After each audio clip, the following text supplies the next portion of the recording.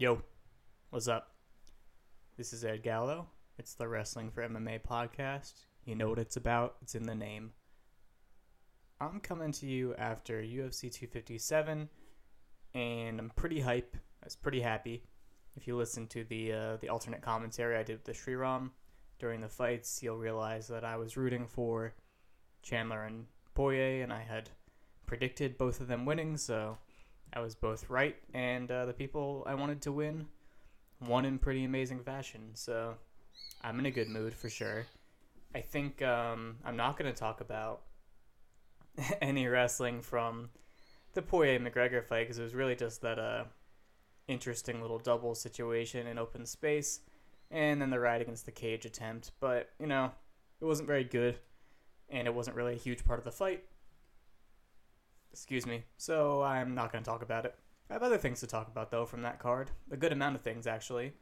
So we're going to get into them. So the agenda for today is we're going to talk a little bit about Movsar Evloev's performance against Nick Lentz. Going to talk about Brad Tavares, just because there was an interesting conversation happening during that fight. I'd like to weigh in on it. And I'm going to do a little breakdown on Arman Tsarukyan, because he had a good fight. He won, and he looked pretty good. But I think it also kind of revealed a lot of the issues with his game, so I'll do a fairly comprehensive breakdown about what I think about him just based on that fight. And after that, to top it all off, I'm going to talk about Michael Chandler and how I feel like he matches up with the rest of the top lightweights and just kind of predict how those matchups might go. And that'll be it for today. So it'll probably take me a decent amount of time to get through all of that, but yeah, it should be pretty fun, I think. Okay, so first thing on the agenda, Evloev versus Lentz. Last week on the podcast, I predicted that this matchup would not be very tough for Evloev. I kind of forgot that it was at lightweight and that Evloev is a featherweight, so I didn't think about that too much. And it wasn't a huge factor, but I think it might have influenced me slightly just to think about Lentz being sort of difficult for him. He really wasn't. Some people could give him the first round of that fight, but Evloev was winning the whole time. Lentz didn't really have any control over what was happening in the fight. Early on, I think it looked a little dicey just because Lentz had some interesting setups for his striking entries, and Evloev wasn't expecting them, so he was landing a little bit early on. But I think once Evloev realized it was pretty much all linear, and he was just going to charge straight forward and basically throw two strikes at a time, he got a good read on him and started to jab him up. And with regard to the wrestling, because of the linear nature of the exchanges, they did end up near the fence a decent amount. And Evloev was, working really hard with underhooks and matching Lentz's level changes. I think that's probably what got him into those guillotine situations early on. I think Lentz has a pretty good guillotine. Of course, that's why he goes for it so often. But, I don't think Evloev was really in danger. There was only one or two times where Lentz actually had a guard and could put full pressure on with the body. The choke itself, his grip on his neck looked okay a couple times, but I think if you've been in a lot of guillotine situations or have tried to guillotine a lot of people, you know what you need to make that work, and Lentz didn't really have it. His guard actually looked pretty good, Lentz's. He was doing a lot with butterflies to elevate and overhooking the arm and just trying to get Evloev to bury his head down and go tripod up, and he was using that to work the guillotines. I actually think his guard would have been more effective if he wasn't constantly hunting guillotines. But Evloev ended up stuffing the knee and passing a lot and wasn't really too troubled by him on the ground. And, of course, on the feet, he was jabbing him up. And I don't think Lentz took him down at all. So, really, my prediction did hold up. He didn't have any trouble with him as a wrestler. Evloev didn't really need to take him down. And he hit that cool, head lever sweep from underneath front headlock that he did against Grundy. That was nice. It does make me wonder a little bit how Grundy versus Lentz would have gone, just because Grundy probably would have been pretty uncomfortable with the way the striking was going. I'm not saying he would have lost in the feet, but I think he would have been under pressure and got a little antsy and shot more than he wanted to, or in positions he didn't want to, and that could put him into the guillotine. So I'm not sure how Grundy's choke defense is, but that could have been tough for him. But Lentz retired, so we're never going to know. And Evloev moves on. Hopefully just going to stay at featherweight, because I already thought he wasn't too big at featherweight, so let's stay there. That's what I thought about that fight. Nothing major. And next, a couple more fights happened, and Brad Tavares fought Antonio Carlos Jr., Shoeface, at middleweight. And I thought this one was going to be okay as a matchup. They're both at least, competent with their games. And Tavares has good takedown defense. He's a good wrestler, pretty much. People might remember him getting thrown around by Yoel Romero. I don't think that's any huge, indicator of where he's at as a wrestler, just because he was tied up in over-unders with him and, square against the cage with him because he was getting blasted back linearly. So it's more about his footwork and his wrestling, why he got manhandled in that fight, which is what I want to talk about here, because he did some pretty impressive things to not get taken down in open space. Very flexible, great hips, great scrambling, very very agile, and showed some decent instincts just for defending in good normal ways, like whizzering and underhooking and pulling him up and separating the head and things like that. So I think in a vacuum he's a decent wrestler, and he's very athletic and strong for the division. A little flat on his feet relative to that, but in those situations he looks good. People were saying that he is an anti-wrestler. They were saying, oh, he's a great anti-wrestler. He's a Robert Whittaker tier anti-wrestler.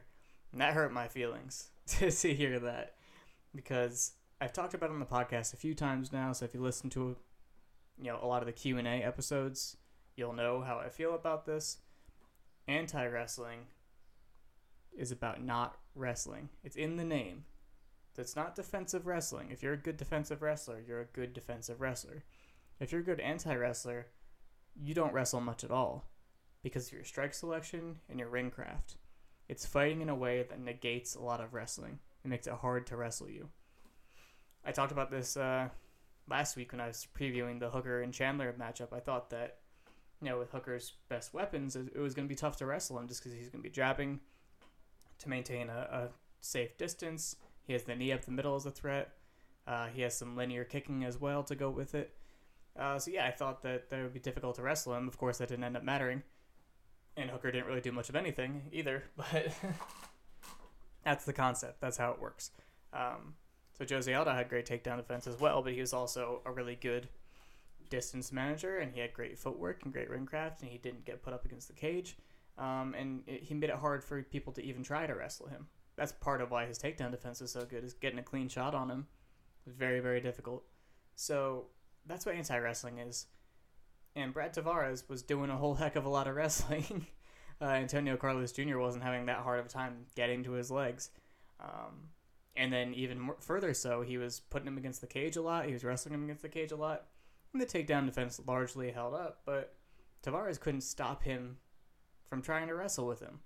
That's not anti-wrestling. That's not good anti-wrestling at all. So let's reel that one back in, boys. A lot of people I respect as fight understanders were saying that. I think it was just a mix-up of terminology, but that's not what that means. If anti-wrestling just meant good defensive wrestling, then calling it anti-wrestling would be really dumb, because you could just call it good wrestling. It's just wrestling in a vacuum. That's not what it was. So let's clear that up. Good win for Tavares. That's all I have to say about that fight. And moving on, let's talk about Arman Tsarukyan. So, lightweight prospect here. People have been high on him since his fight with Islam Makhachev, because he defended a decent amount of the wrestling there, and it was a little bit competitive on the ground. But I think overall, Makhachev took him down a bunch and had a lot of top control. So he did win that one, and I don't think anyone thought that defensive wrestling was his issue because of that fight. Makhachev is just one of the better wrestlers in the division, so I wouldn't go that far. But people were high on him because he was competitive in that space, and they all know how good Islam is there. So I think that's where the hype comes from. He's also really jacked and handsome and has huge legs, so I think that is definitely a draw. makes me interested in him. But yeah, since that fight, he's been relatively busy. He's had a good amount of fights. I believe he's on a 3-fight winning streak now. He beat OAM, Olivier Albon Mercier. He beat Davi Ramos and Matt Frivola now. He was scheduled to fight Nasrat Haqparast, and I think he would have beat Nasrat Haqparast because Haqparast doesn't really look like he's competent as a wrestler.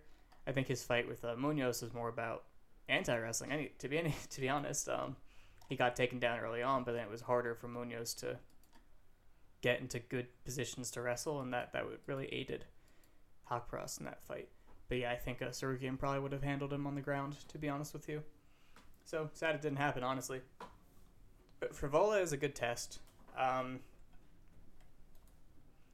Here's why. For me, he kind of represents a competent fighter, someone who's overall middling, like not athletically a standout, not no attributes that really stand out, but he's decently well-rounded. He can do a little bit of everything, and he's aggressive, and he tries to put a game on you, right? So someone like that, especially someone who's durable with all of those qualities, can really expose glaring holes in your game, just because he's trying pretty much everything, and he has the durability to keep trying and the cardio to keep trying. So if you have holes, they're probably going to come out during a fight with him, just because it's going to go everywhere. You saw that with Lando Venata. He's not amazing defensively in any respect, and his offense has limitations as well. And Frivola was able to give him a really, really tough fight. So that kind of fighter, I feel like if you don't blow them out, you're probably not super strong in any one area, because he's not going to be great anywhere.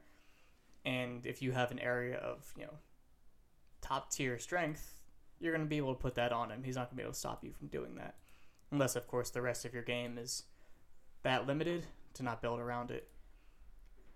I don't think that Tsarukyan struggled a lot with Frivola. It was a little harder than it needed to be, and there were some troubling moments, and we'll get into that in a second. So that's my overall thoughts on Frivola and what this matchup represented, even though it was short notice and he couldn't prepare for him. So everything with a grain of salt, just because maybe you study the guy a little bit more and you're used to what he does. You have plans to get around that. So maybe all things considered, it was impressive. I'm just going to judge based on what I saw this time. Early on, Frivola was pressuring, so we got to see Tsarukyan on the back foot. I think he's actually pretty decent on the back foot. He gives up a little space linearly and he circles out. And while he's on the back foot, he can keep kicking. He's got that nice lead side round kick. He goes high, he goes body with it. Overall, he seems more comfortable with his lead side striking, hands and feet, than he is rear hand. And I think I'm the same way, so I kind of get it. Like, you feel like you're committing so much more into a striking exchange with your rear hand, whereas you can stay long and not really feel like there's a threat of a counter or having to throw with someone in the pocket. And I think later on we saw he really, really does not want to throw with people in the pocket.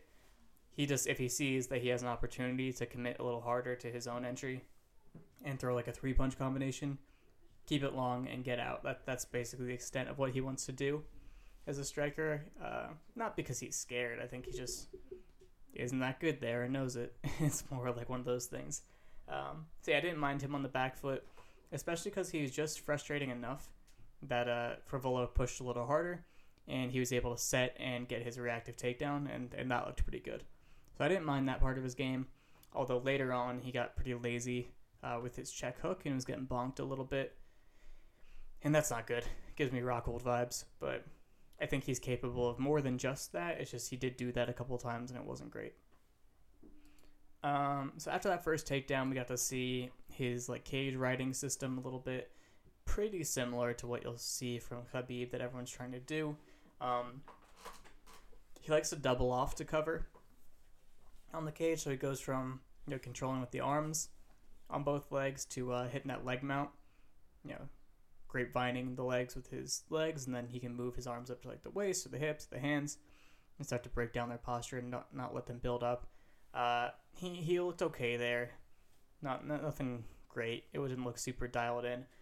Frivola was able to get moving, and that put them in those rear body lock situations, which is also part of the riding game meta against the cage now.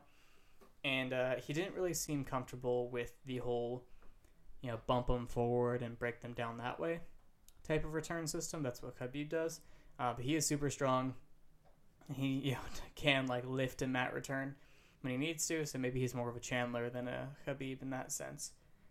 I think it also works well because he's good there. He's good there. He's not great there. He's competent there. So it works well with the way he grapples. I like his top game. So when he's in full guard, he stacks and he looks for their guard to open, or he opens their guard and hits a stack pass and basically rolls them forward. Or that's how they react to it. Because he can get side control and probably mount otherwise. And when people do that, they give up their backs. And then when you have someone's back, they usually retreat to the cage. So we start all over again and we're doing the cage right again. So it all kind of it does work together, and it extends the amount of control he can get. So I think his future is as a control grappling artist.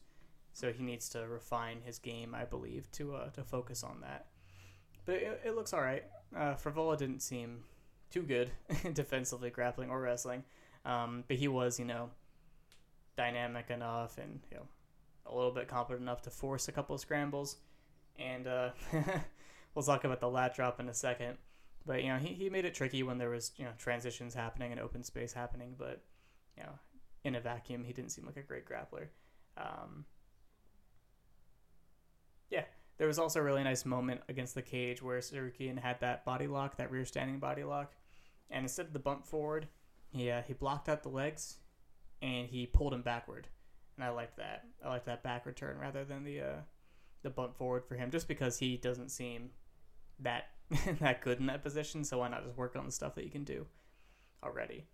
So that was off the back foot and, against the cage. He pressured most of the fight, so we got to see what that looks like. And it's mostly just a 1-2, but it's not just throwing a 1-2. It's he has variance in his jab. He can throw his jab a decent amount, and with varied timing and length on it. It's not the best jab in the division, but it's probably one of his better tools. And his rear straight, he's a hard puncher. He's a stiff puncher. I wouldn't say the mechanics are great, but he can throw it. He seems pretty confident throwing it. He can throw it hard, and he's mostly just a 1-2.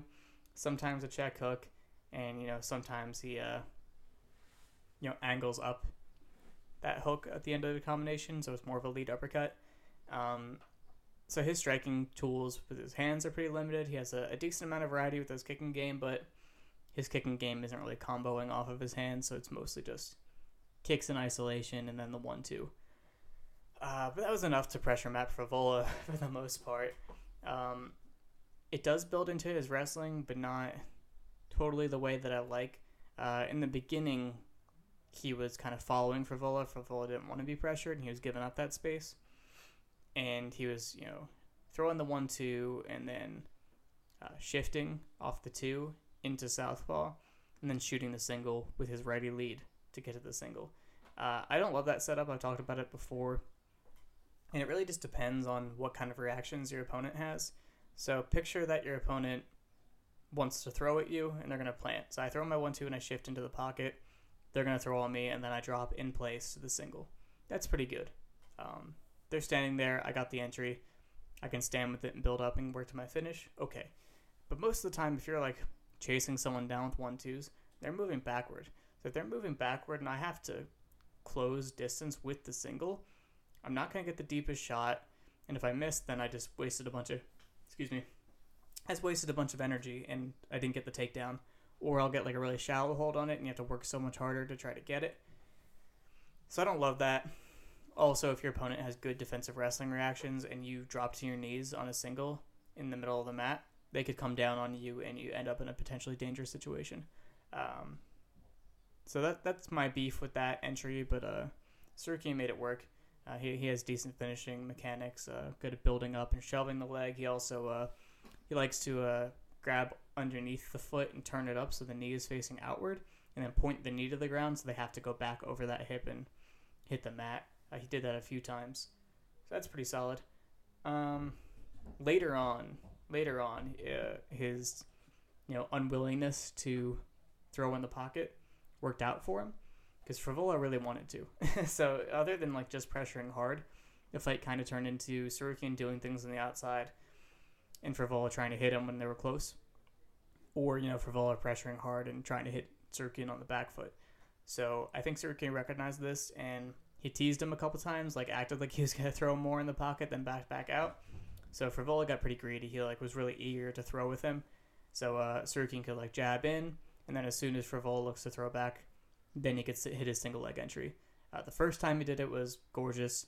The second time he did it, Frivola closed in faster than he expected, and he ended up crashing into his hips a little bit and had no space to drive. Driving a little bit on a single is good. You want that space. And he had to work pretty hard to stand straight up with the single and then lifted him to hit the return. That was in the third round, so I was pretty impressed with his motor and his ability to still be strong after a relatively difficult fight. So that was cool. But yeah, one other note on the closing distance to get to your single thing, I forgot to mention this. That was the lat drop, right? He hit that 1-2 onto the leg, and he was standing up with it, and he had to drive in a lot because Frivola was able to start backing out of the single because of how shallow it was. So he was driving forward and had to come back up into the clinch because he couldn't get to the leg. Just that predictability of his pressure was what allowed Frivola to try to lat drop, which, not every fighter has that in their arsenal, so that's not a systemic issue. It's just, goes to show you, it puts you in a vulnerable position when you have to chase something like that. And Tsarukyan got out of it right away, so it's not a big deal, but if you're wondering how that happened, that's how it happened. Yeah, so that was all pretty good. Things I didn't like, in open space, Tsarukyan also does the feint striking at all, so it's not like he had any specific triggers, just I'm going to strike now, just kidding. And then dove on a single. Pretty much what Khabib did in the Al Iaquinta fight and a little bit in the Conor McGregor fight of, showing the jab a lot, and oh, am I jabbing? No, I'm shooting a single. I mean, I don't, other than someone reliably trying to counter you, I don't think the jab is the best single leg setup in that sense, especially because the distance he was jabbing from wasn't super tight. So that kind of made it difficult. He had to close a decent amount of space on it. He's explosive, so, it works. He can get to the leg, but, he was, turning his hip toward the mat on the shot, and the mechanics on the shot just weren't that good because, they're not going to be when you're diving from that far away. I think that approach is more acceptable if you're a really, really, lights-out grappler and you only need one takedown. But Tsarukyan seems like he needs more than one takedown, so I don't love that. I think maybe he should throw that out and just focus on his safer entries that are more replicable. He feinted the 1-2 and shifted into southpaw. So he shifted into southpaw in front of Frivola without actually throwing anything, and his hands were down. And I think that could have been really dangerous. But, Frivola didn't punish him, so whatever. That shifting into southpaw was important because when he shot that single, he was able to get head inside. He was able to put his head on the inside of the thigh and the hip. He could use his head as a lever to pull that leg to his left and angle that hip down to the side. And then when the hip's down, he can just reach over with his other arm and double off and finish that. That's how he likes to finish all of his singles I've seen. Keep note of that. And I think a decent defense to that is, pushing the head out because then he can't use the head as a lever anymore. In the pocket, we talked about he's not very good there. We talked about weaponizing the avoidance of the pocket, draw people on to get to your entries. I'm just looking over my notes here, see if there's anything else I'd like to talk about. Something I would like from him that he doesn't do is mixing in level changes with his striking. I saw him body jab maybe once. I think because he's so 1-2 heavy, just mix up the levels of your 1-2. Jab the body more, jab the head, and then straight to the body, and jab to the head. Just show changing levels with your combinations, and that should help you out with your single leg entries. Since he likes to single so much, that should be helpful. Hopefully we can see that added to his game. He doesn't really need to get that much better as a striker to improve the connection of his wrestling. You know what I mean? A little bit better on striking could make a big difference. As a wrestler, I foresee him trying to improve everywhere and trying to, be able to be competent and hang with the better guys in the division on the feet. And he doesn't look like a guy who's going to be able to do that. So I do worry about the direction he's headed in, because I think if he can focus up on being a top game player, he could be, a top 10-ish kind of guy. He could probably still be a top 10-ish kind of guy, just loosely strengthening all of his strengths that he has already. But I think a focus game could be pretty effective, especially because lightweight, up until this point, was really striker heavy at the top. Now you have Oliveira and Chandler, making it a bit more interesting, and you also have Makhachev ranked above him. So perhaps the meta is going to be a little different now. But for now, I think that's the best part of his game, so he should do that. And he's probably going to fight other grapplers soon.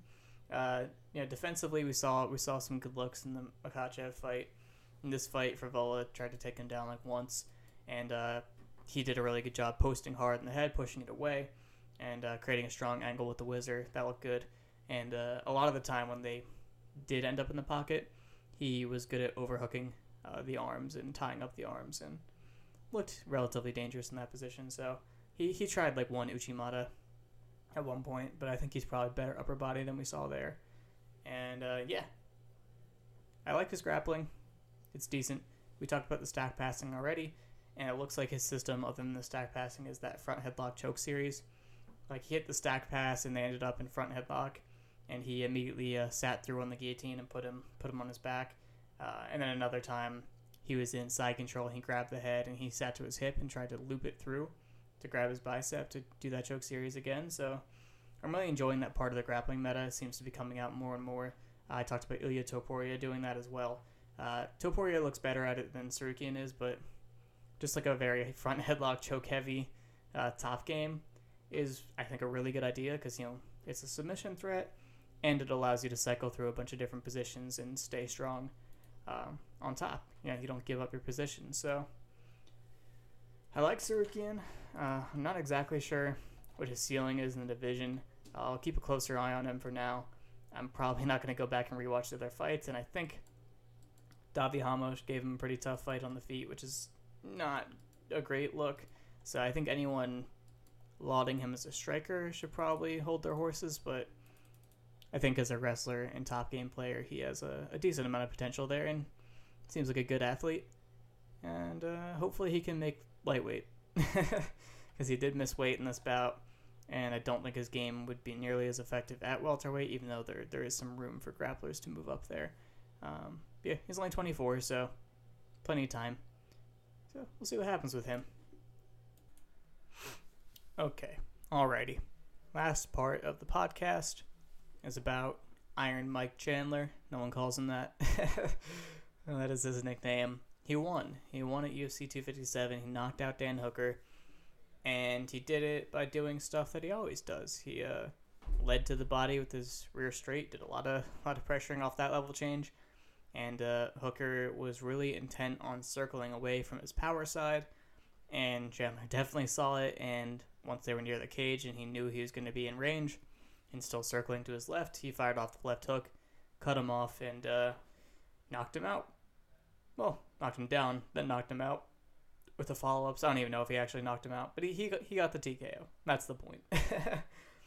Anyway, that fight doesn't tell us a whole heck of a lot, just because Hooker didn't really do anything.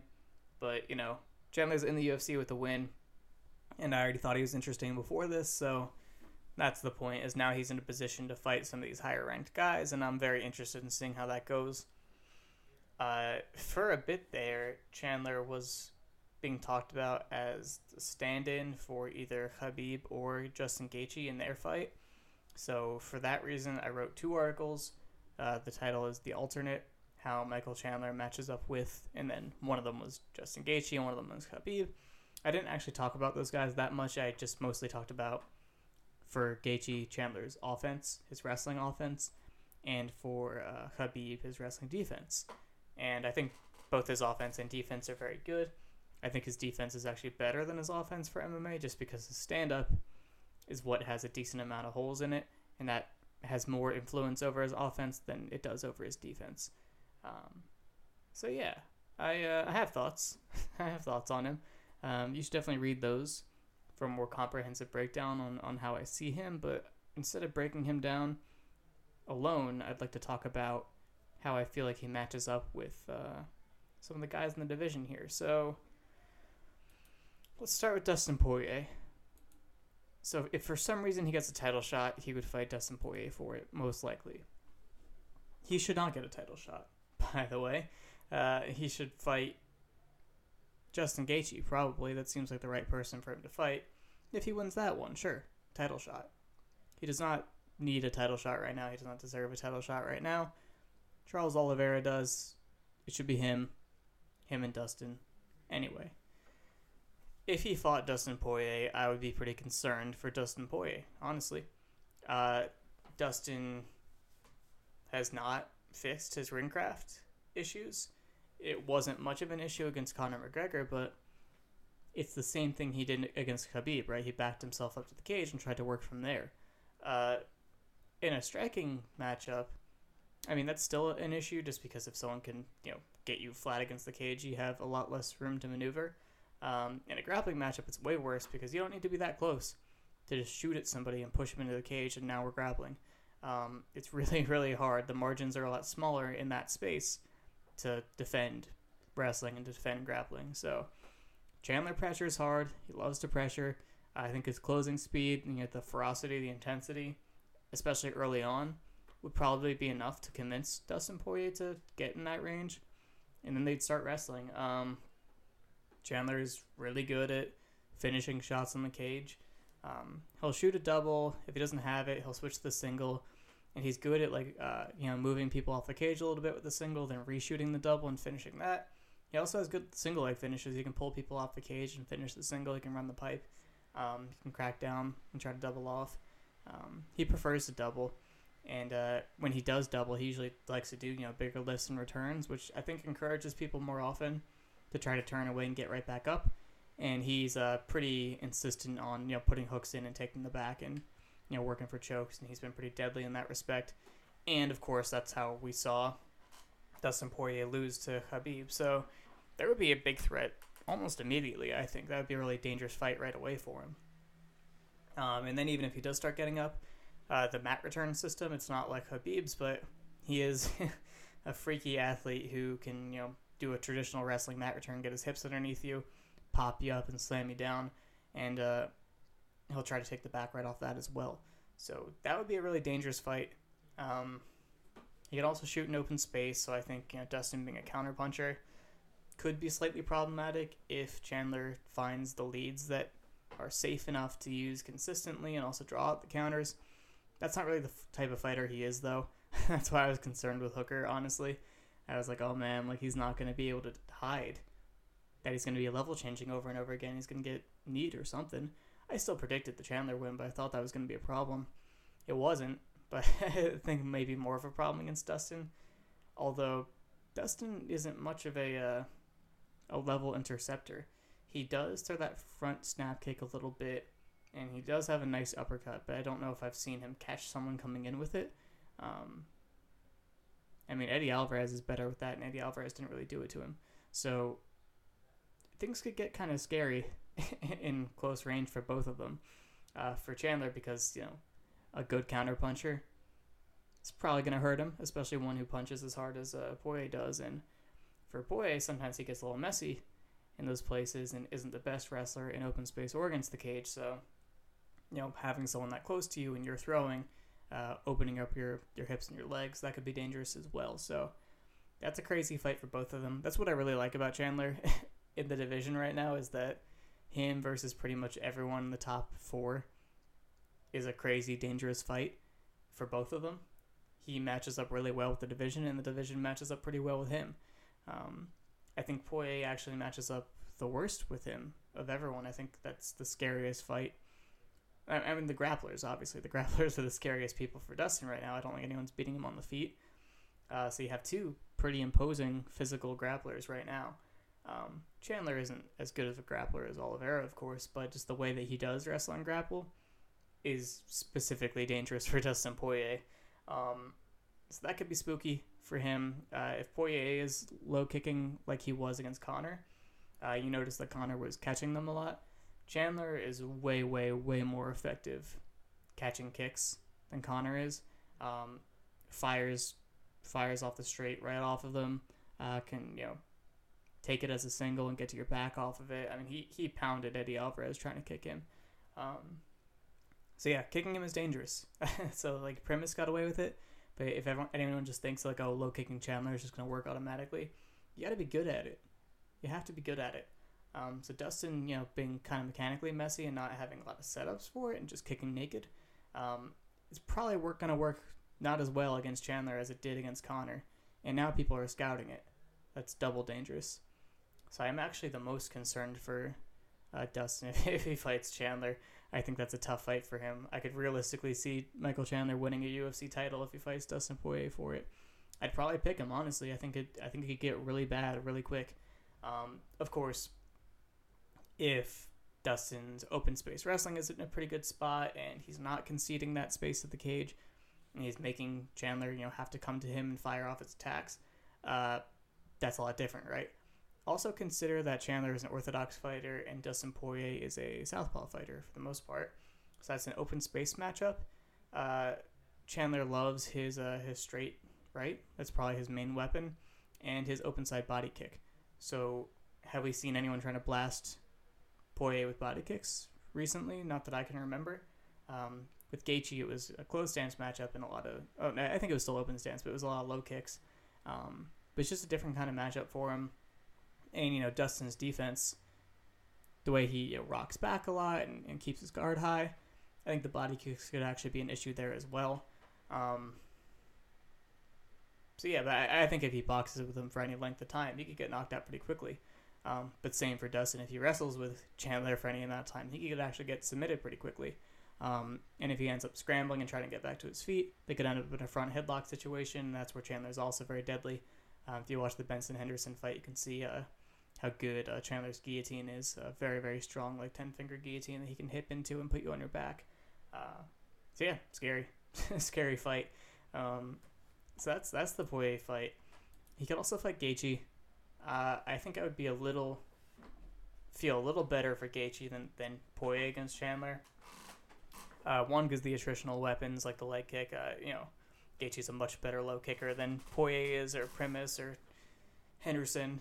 Both harder and better at setting them up, and more insistent on pushing that advantage.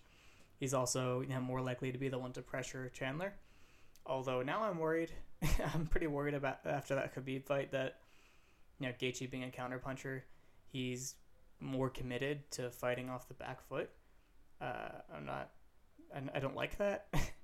I didn't like it when I first saw it because I'm like, oh no, he's gonna do this versus Khabib, and then we heard him talking before the fight, and it sounded like he wasn't gonna do that, and then he did that.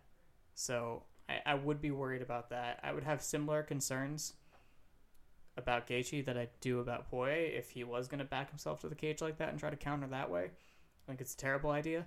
And the body work would also be a bit of an issue against Gaethje as well. Gaethje's body is pretty kickable. So it's kind of a scary matchup there too. But open space, I trust him way, way, way, way more than Dustin Poirier to defend wrestling. I think he's good there. He looked good there against Khabib as well.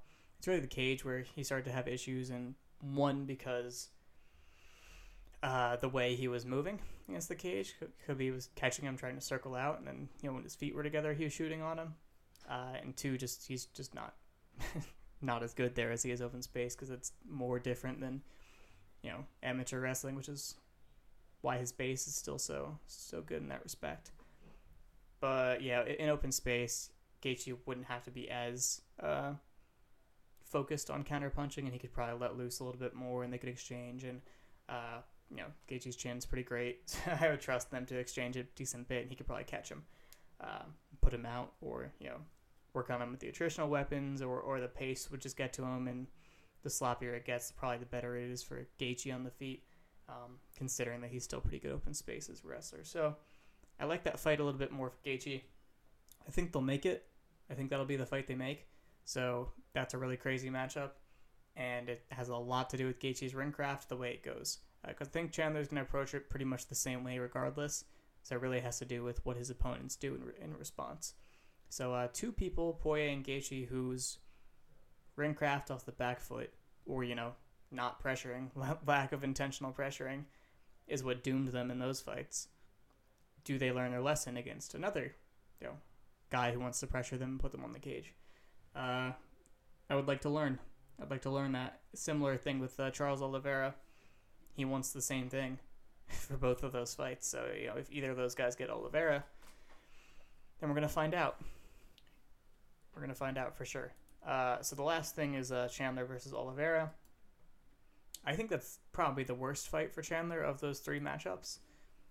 Because, one, the thought of him, top gaming him and grappling him is a little less realistic than the first two. The idea of maybe Oliveira taking him down isn't that out of the realm of possibility if the fight goes later. Early on, I would say no. I would say no, he would not take him down early on, just because Chandler's just a very good wrestler, very obviously an amazing athlete, and Oliveira's good getting them reactively, like body locks and such, but I think just the baseline level of competency would make that difficult, although the opportunities would be there just because of Chandler crashing forward a lot. On the other hand, Oliveira is probably going to be the one who wants to pressure, so you could see that being a little different for Chandler as well. So I think you might get more of like the in and out Chandler than the trying to crash forward all the time Chandler. Against Hooker, he was pressuring, but he was a little more patient. He wasn't really doing anything to enforce the pressure, since most of his attacks were the lead straight to the body, and that's not really a pressuring weapon. But it'll be interesting to see. Oliveira is another guy with a lot of level intercepting tools, a lot of snap kicking and jabbing and straight hitting, and he's a lot more committed to that than Hooker is. So I could see a lot of the issues that I foresaw in the Hooker fight, besides the knee, being there for Oliveira to put him off pressure or to intercept his pressure. But you have to wonder, is Oliveira still susceptible to people who are going to, come at him super violently and take him down and rough him up? It hasn't happened very much, even throughout his entire career, let alone recently. Like Felder's the last one who really brutalized him, but Felder probably has better ground and pound than Chandler. I think that might be fair to say. So it's interesting. Oliveira also is pretty durable, but he has a little bit of susceptibility to the body and to the head. And, like I said, Chandler hits super hard. He's very, very powerful, very explosive. So that could be something. And maybe this is where you see a little bit more of his round weapons coming into play, like his left hook again, or something like that, just because the straights probably wouldn't have quite the distance he needs, so we'd have to see some different type of tools getting him into that range, and then coming back up. But I think that fight's kind of tough for him, especially with the height differential.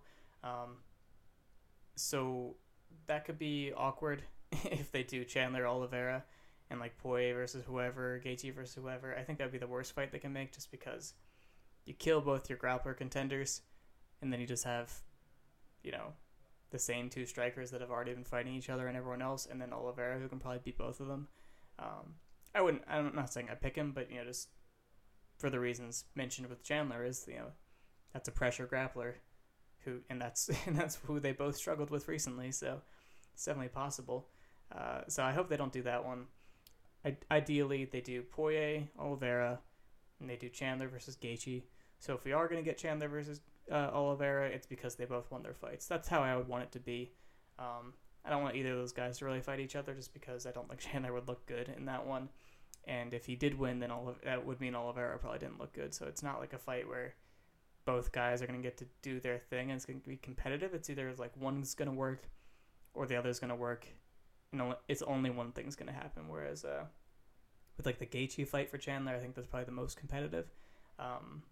In the Poirier fight, yeah, that could get a little rough for both guys, but it would be a championship fight if it does happen, so I don't mind at that point. So I think that would be the most intelligent matchmaking, just to make the most of what you have with the guys that you have. Obviously, I'm considering it from kind of a protective standpoint, but you have all this momentum with Poirier, and you have all this momentum with Oliveira, so you need to use that. Gaethje's a little bit, further back than he was for the Khabib fight. People are a little less hype on him, people are probably more hype on Poirier and Oliveira right now, and probably more hype on Chandler. So if you let Gaethje and Chandler do it, then either give Gaethje the momentum back, or you add momentum to Chandler, and then you still have these three guys who are hot, fighting for the title in some combination. So that's probably how you do it. There are other guys ranked in this division, obviously, but I don't really factor in like Conor or Tony Ferguson into this, and I don't think anyone else is really in a position for a title fight. So that's how I see it. Quick look at next week's card.